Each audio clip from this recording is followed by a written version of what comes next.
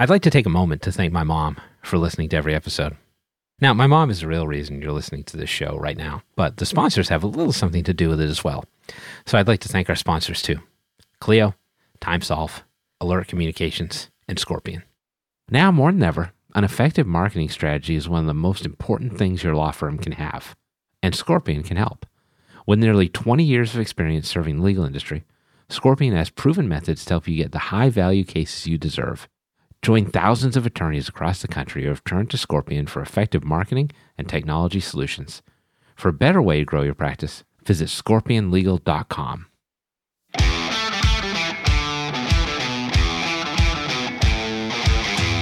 It's the Legal Toolkit with Jared Correa. With guest Sean Hill. A look back at the early days of the Philadelphia Flyers mascot Gritty and a demonstration by the Harlem Globetrotters. But first, your host, Jared Correa.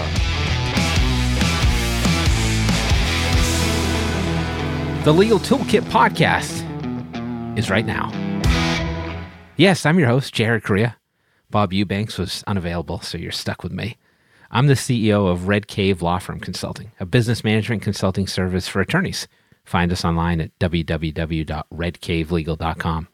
I'm the COO of Gideon Software, Inc. We build chatbots so law firms can convert more leads.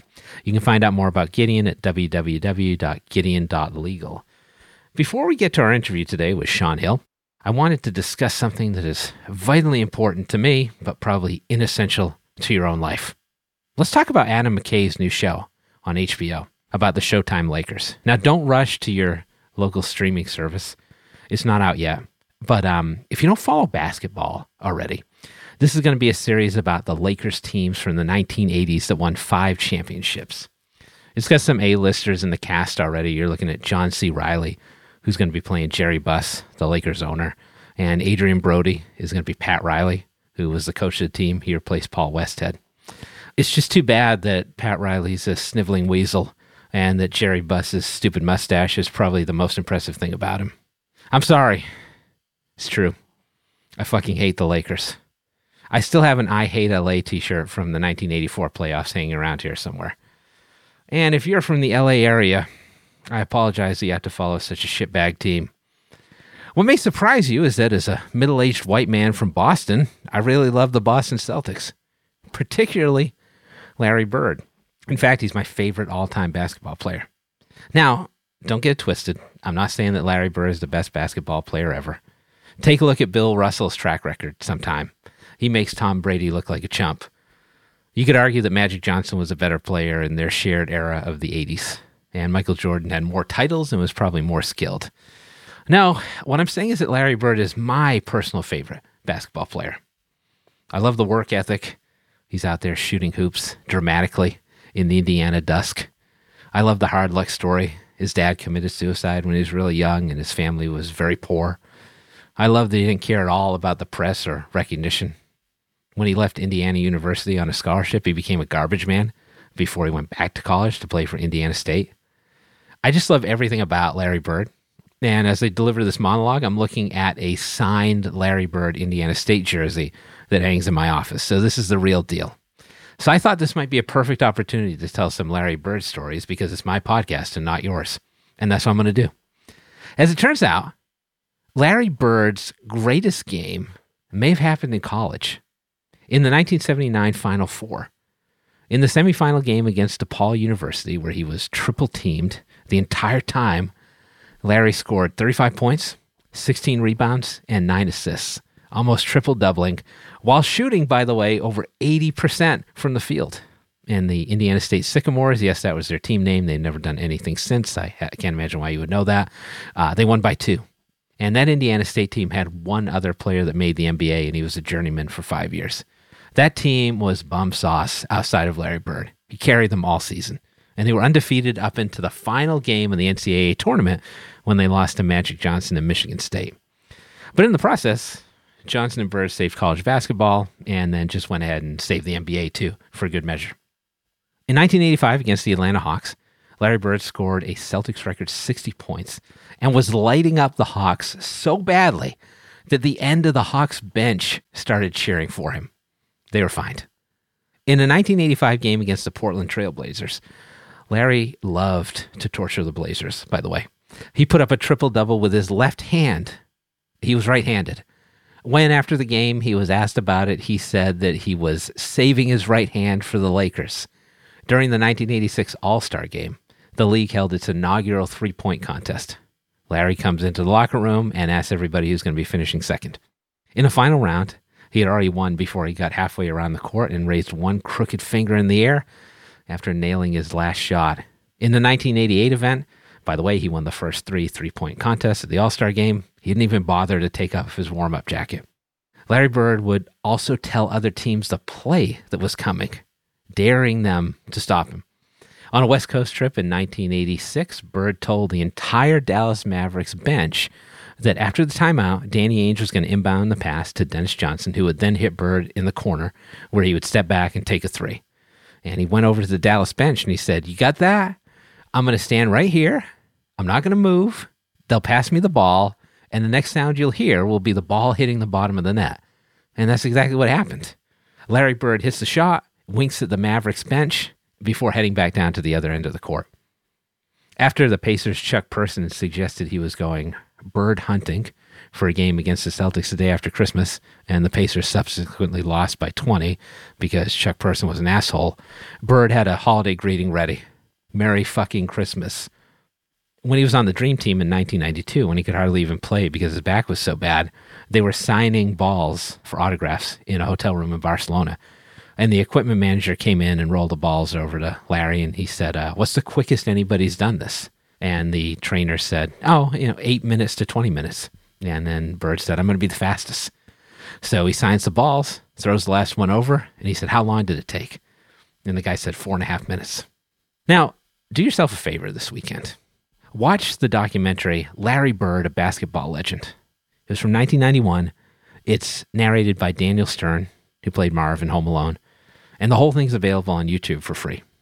You won't be sorry. Well, you won't be as sorry as Xavier McDaniel. Stay tuned, because we're about to bring out our next guest on the sports show. It's Shaun Hill from Nice Job, who was also on the marketing team when the Philadelphia Flyers hockey team launched their mascot, Gritty, whose initial reviews were poor to middling. That's next. But first, let's take a moment to listen to the Clio Legal Trends Report Minute. Did you know that in 2020, over 50% of legal professionals worried about the success of their law firm? To think that over half of the legal service industry has experienced such duress should be raising alarms. I'm Joshua Lennon, lawyer in residence at Clio. The good news is that industry data shows law firms are as busy as ever with new casework. The bad news for most lawyers is that billable earnings continue to be down by 6 to 8%. Clio's Legal Trends Report, based on data from tens of thousands of legal professionals, shows some lawyers have managed to earn $37,000 more than others. What are they doing differently? They've been using 3 key technologies: online payments, client portals, and client intake solutions. To learn more about these technologies and much more for free, download Clio's Legal Trends Report at clio.com/trends. That's Clio, spelled CLIO. Okay, it's about time to get to the extra spread on our animal-style burger from In-N-Out.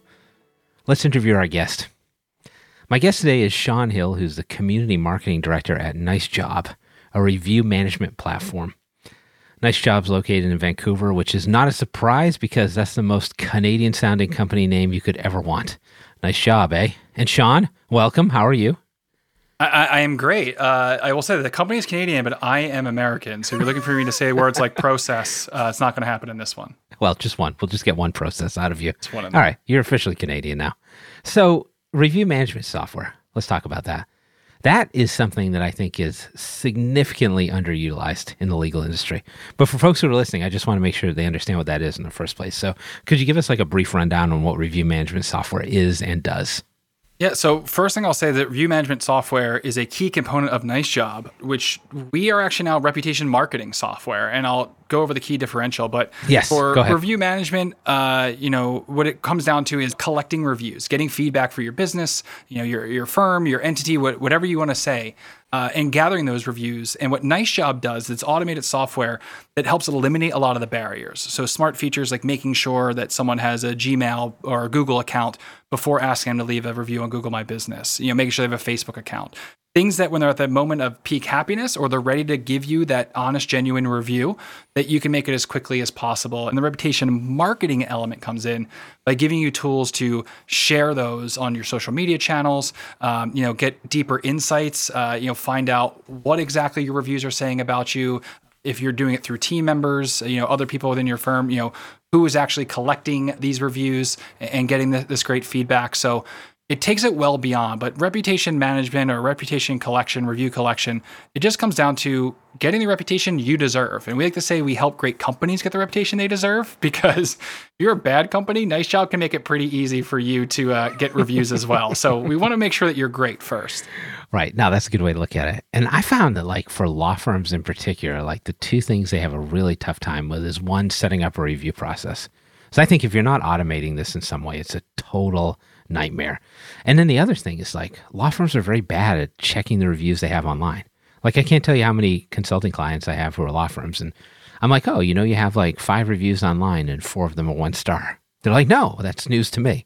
So I think a couple items there that you talked about. One is understanding what your review position looks like online in the first place, and then creating a process that probably doesn't exist from scratch.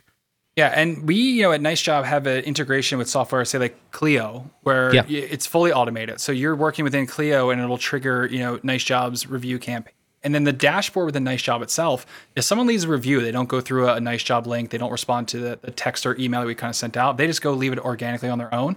Nice Job pulls that in and allows you to use that for marketing assets. And like you said, kind of monitor it along. So you have, your review collection, your reputation monitoring, and then ultimately the marketing element. But the biggest thing that we hear when people are like, well, I don't want to beg for reviews, I feel like I want to earn it. And right. The counter argument that, or the response to that is like, well, this is the process to leave it. Again, like, you're still doing the work. If you want to get really good detailed reviews, is you kind of need to prepare the client throughout the process to set them up to let them know. And often I would say, especially in the legal community, is that we did hear a bit of, all right, is it down to case won, case lost? When we talk about home service professionals, which is a big part of our market, it's about like setting the right expectations. But again, you can get a review on any part of the process. So you could ask for a review. And if you've been telling them like, hey, we're going to try our best on this case, we want to get this settled for you, we want to get you the best result possible. But what we really want you is to feel comfortable throughout the whole process, that we're listening, we're communicating. You plant that seed like, hey, this is the type of feedback we want to hear. And it may not go their way in the decision, but if the rest of that, you met that expectation, you'd be surprised how many people leave a 5-star review saying, you know what? I called them. They always answer the phone when I called, and they always did that. Like, they'll spout off. They'll explain what part was 5 stars, even if, in the end, there might be something that they wish went a little bit better. So it's completely possible to build a reputation, even in a complicated business. I know plenty of lawyers who have lost cases and got positive reviews. I think most lawyers would agree with you that it's won or lost, but that's not the case in practice. I mean, when I was practicing, I had a bunch of times where I lost a case. And I remember I was doing Social Security disability for a while, and I had this lady, and like, she lost a case, and it was not going to be great for her and her family. And they made cookies for me and brought them to the office like a week later. And I was like, wait, you don't understand. We didn't win. And they're like, oh, we know that you worked really hard on that. And I think a lot of lawyers don't see value in that. They just see value in, did I have a positive result or not? But there's much more to it in terms of your brand. That's what I'm saying. It's a self-limiting behavior. So, it's not you begging for a review, and it's not, making sure that you're always kind of buttering them up enough. Like, it's getting honest feedback. Even negative reviews, you said the example of you have 5 reviews and 4 are negative. Within Nice Job, you have the ability to reply to, something like a Google review right in the app. So you don't have to go, a billion places to leave a review. Is sometimes those bad reviews, it now is putting the microphone in front of you. How do you respond to those sort of things? What can you kind of explain? And sometimes it's putting out there, like, obviously you're not sharing exact information about the case or things like that, but saying like, we we're sorry that you kind of feel this way. We would love to hear any feedback regarding, A, B, and C. Or even just saying, thank you for this. Like, we're always constantly striving to be better. But also, if you're asking everybody, I doubt that firm just had 5 clients. But if you're asking everybody, chances are you're still going to get those 4 1-stars. They might still sneak through. But now when it's 300, Jared, I'm sure you're familiar with the uncanny valley when it comes to CGI. When things start looking at too real, people don't like it, makes them uncomfortable. Well, it's the same thing. Right. If you have only 5 reviews, whether they're 5 5-stars or the 1 5-star, the 1 4-star, is people think it's such a small segment. They don't kind of believe it. And if you have 100 reviews and they're all 5-star and you're 5.0, the data actually kind of shows that becomes a little bit unbelievable as well. The ideal number is to constantly, every time they check back, to have that number go up. Because if you're a 5.0 and I check and you have 120 reviews, and I go back the next day and you have 123 reviews and you're still at a 5.0, or even if one of those bad goes in, that shows you're relevant for the search engine optimization, all that element of it. But from the human element, the social proof element, it shows that, people really are talking about you and they really do like what you're doing. Yeah. I like this other notion that you brought up, which is like looking at specific aspects of a case, right? So I think we talked a little bit about this when I was on your podcast, which is like, if you're an attorney, there are certain expectations that consumers are going to have. Maybe that you're expensive, maybe that you're difficult to work with, maybe you don't communicate with them. So you can angle a review to say, hey, I thought it was going to be really expensive to work with an attorney. It wasn't as much as I thought. I thought the attorney was never going to get back to me. They were really responsive. That type of thing works across industries probably, right? Oh, for certain. We talk about preparing someone to leave a 5-star review. And, part of it, as I mentioned, is the easy process through Nice Job. And the way Nice Job works just functionally is it starts with a text message that's instantly set as soon as you ask for a review. Then it'll follow up with up to 3 emails if necessary. So once someone leaves a review, it takes them out of that campaign. They don't get any follow-ups. But if they need to. And we change the tone of each of those messages. So the first one's the moment of, peak excitement. Hey, our business is done. This is great. Like, I hope you would leave us a review. The second one is like, hey, hope you're still feeling good about what we did. The third one is, we know life gets in the way. And the fourth one is like this follow-up, right? This personal message, we call it, that really says like, hey, we always strive to go forward, the exact tone in there. And what we found is that what we see in the first review is always the overexcited, oh my God. And sometimes we see excellent, love it, with 9 exclamation points. But around the third and the fourth, sometimes we see a little bit more detail in the review. And we also know other people that have gone that say like, hey, from second one, like I mentioned earlier, we want you to feel comfortable. We want you to feel that we are attentive to your needs. It's almost like setting up, going back to the wins and losses thing, is tell them what's important to you, and that's what they'll respond with. But then it also gives you a good idea that if you're talking about, promptness, and then you ask for a review and they don't talk about that at all, maybe that's not important to your clients.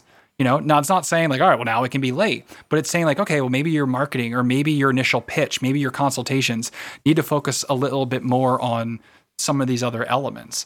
But throughout the stage, there's plenty of opportunity to say, hey, we want to know how we're doing as a whole, not just a win or loss. But tell them what's important to you, listen to sort of feedback, and you'll be able to kind of guide them along. And you'll be surprised of how, just 5 stars with no detail does help you. But 4 stars with a ton of detail might actually be a bit more helpful.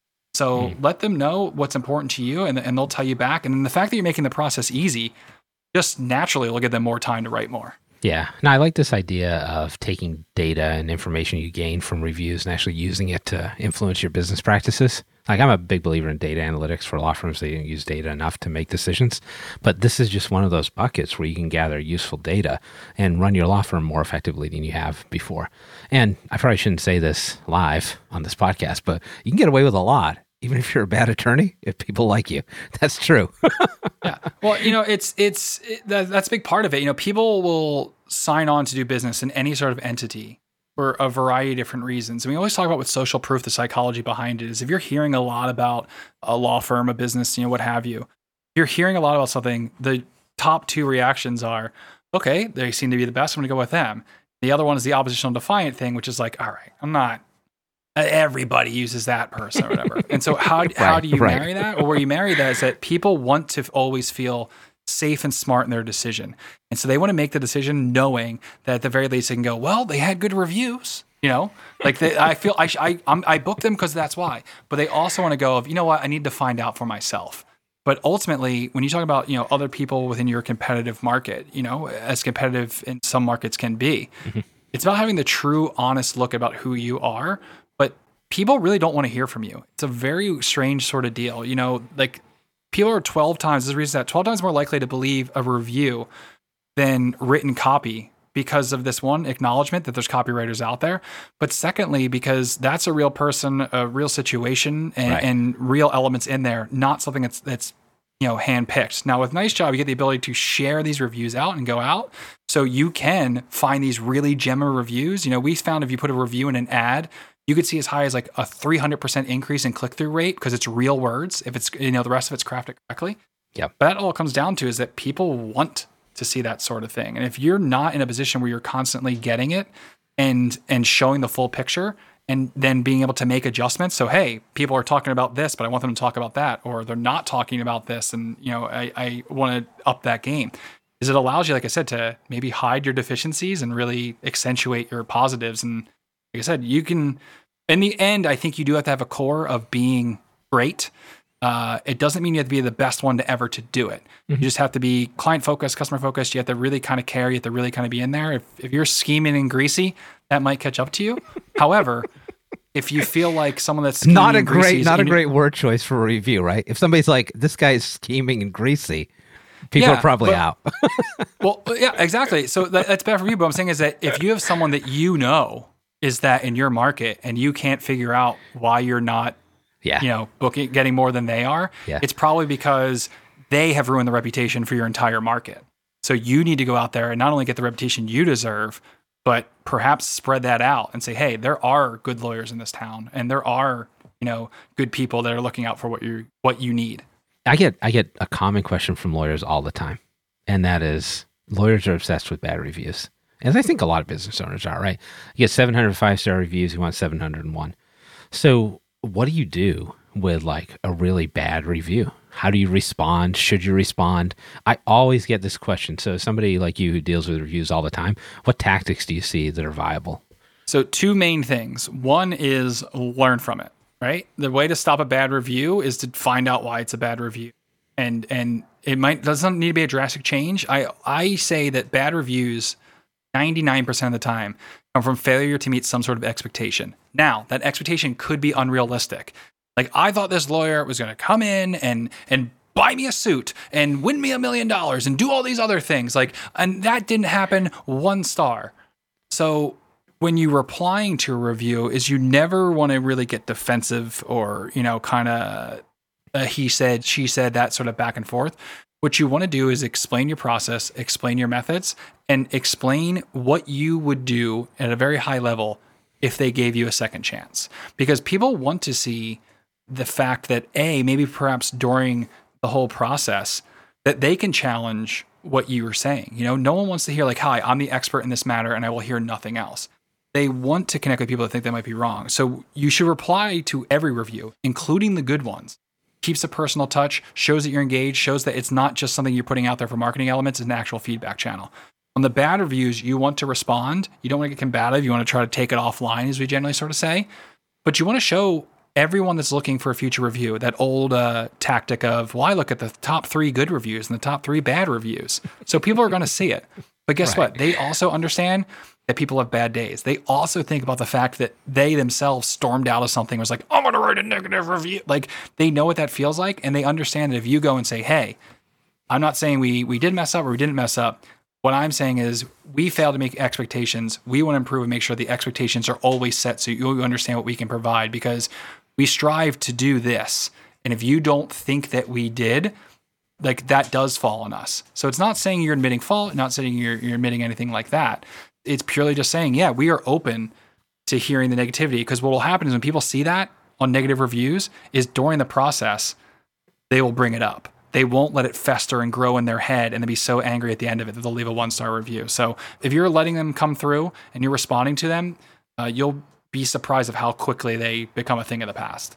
Sean, awesome. Thank you. That'll do it for our first segment. So thanks so much. That's Sean Hill from Nice Job. He'll be back in a moment because we'll take one final sponsor break so that you can hear more about what our sponsors can do for your law practice. Then stay tuned for the Rump Roast. It's even more supple than the roast beast. Imagine billing day being the happiest day of the month instead of the day you dread. Nobody went to law school because they love drafting invoices for clients and chasing overdue bills. At TimeSolve, our attorneys have the tools to achieve a 97% collection rate. That means more revenue for the same work and turning billing day into happy day. Learn more about how to get to your time and billing happy place at timesolve.com. As the largest legal-only call center in the U.S., Alert Communications helps law firms and legal marketing agencies with new client intake. Alert captures and responds to all leads 24/7, 365 as an extension of your firm in both Spanish and English. Alert uses proven intake methods, customizing responses as needed, which earns the trust of clients and improves client retention.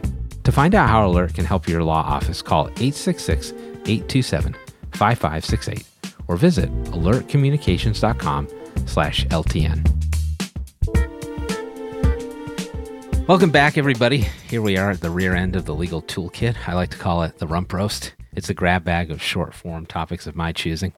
Today, we're going to talk about the Philadelphia Flyers mascot, Gritty. Philadelphia Flyers are a hockey team, in case you weren't aware. Sean, you know a little something about Gritty, right? Yes, I know a lot about Gritty, more than anyone should know, and some would say perhaps only slightly less than Gritty himself. All right, I want to get to the story of Gritty here, but let me start with the response. So, as you know, and as we talked about, when Gritty came out, some people were decidedly not into it.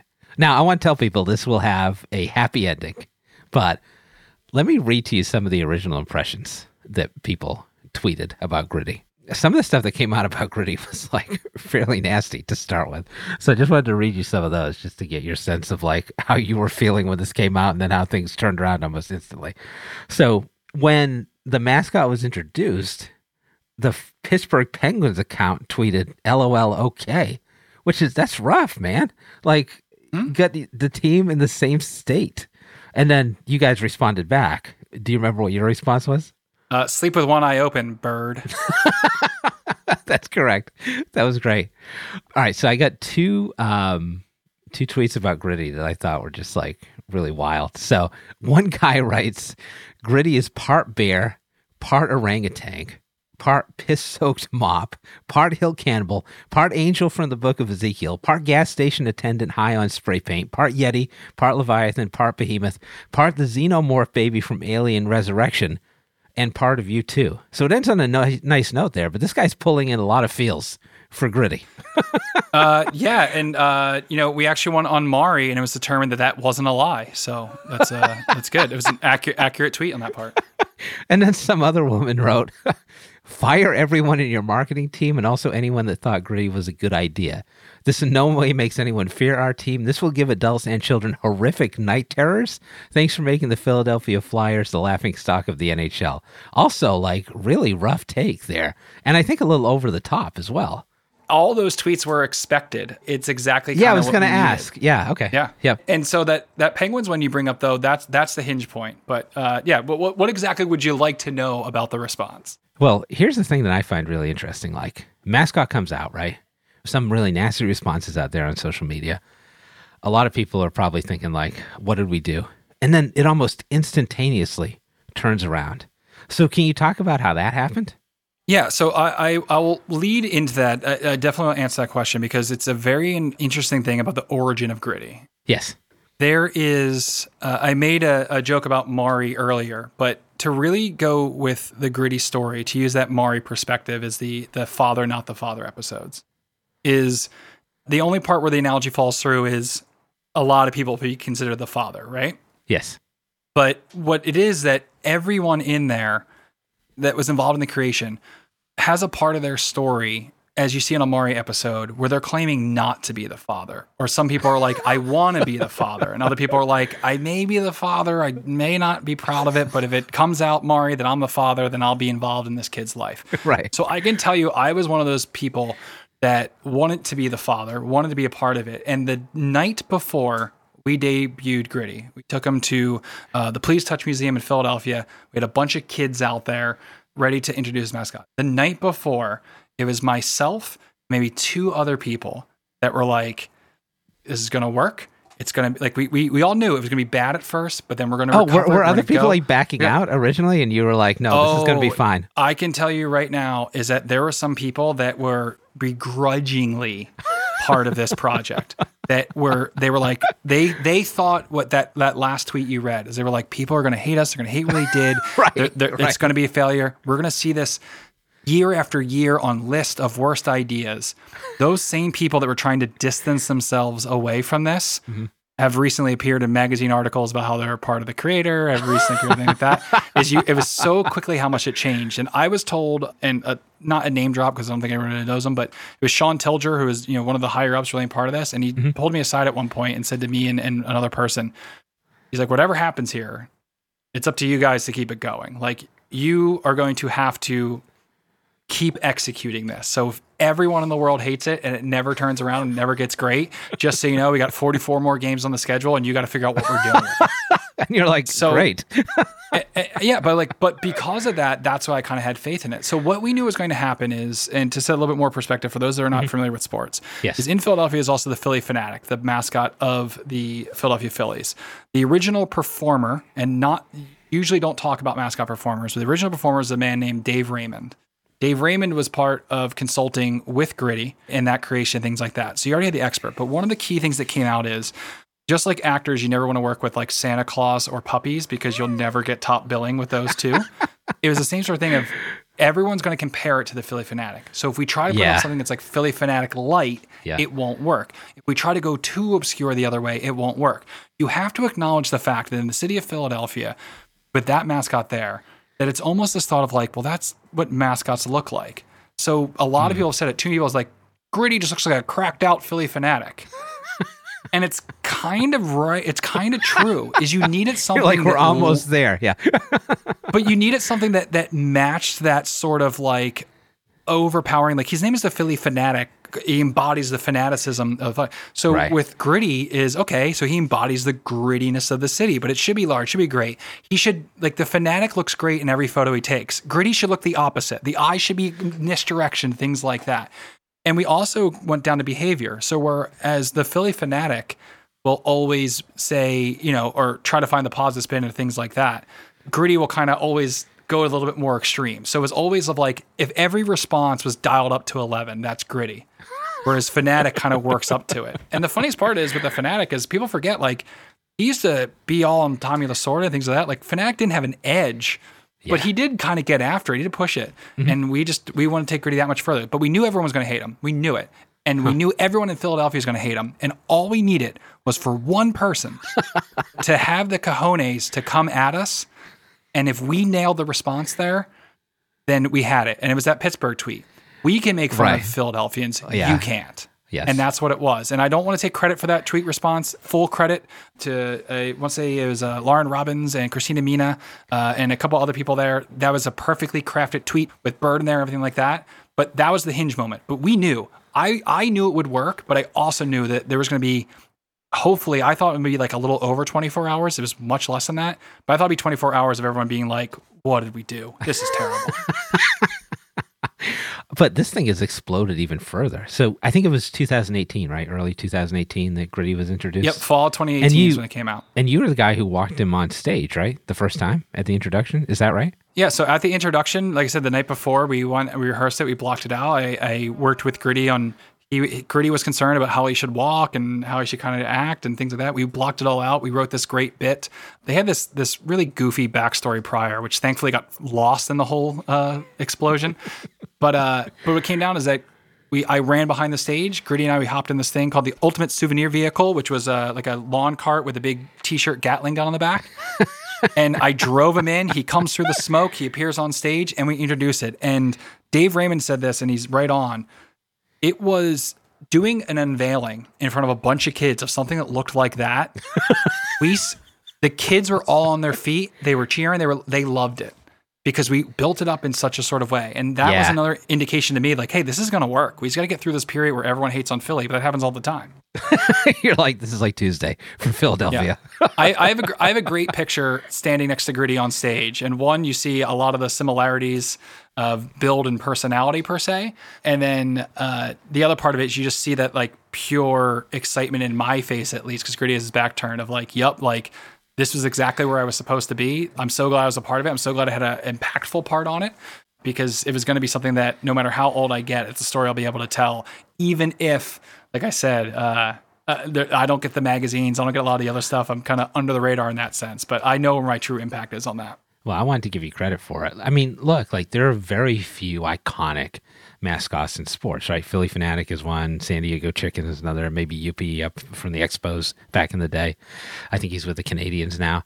But like, how many mascots are known as well as the Flyers mascot? And then it's taken off even further than that. So like now, Gritty was like this thing that everybody hated, then this thing that everybody loved, then it was a meme.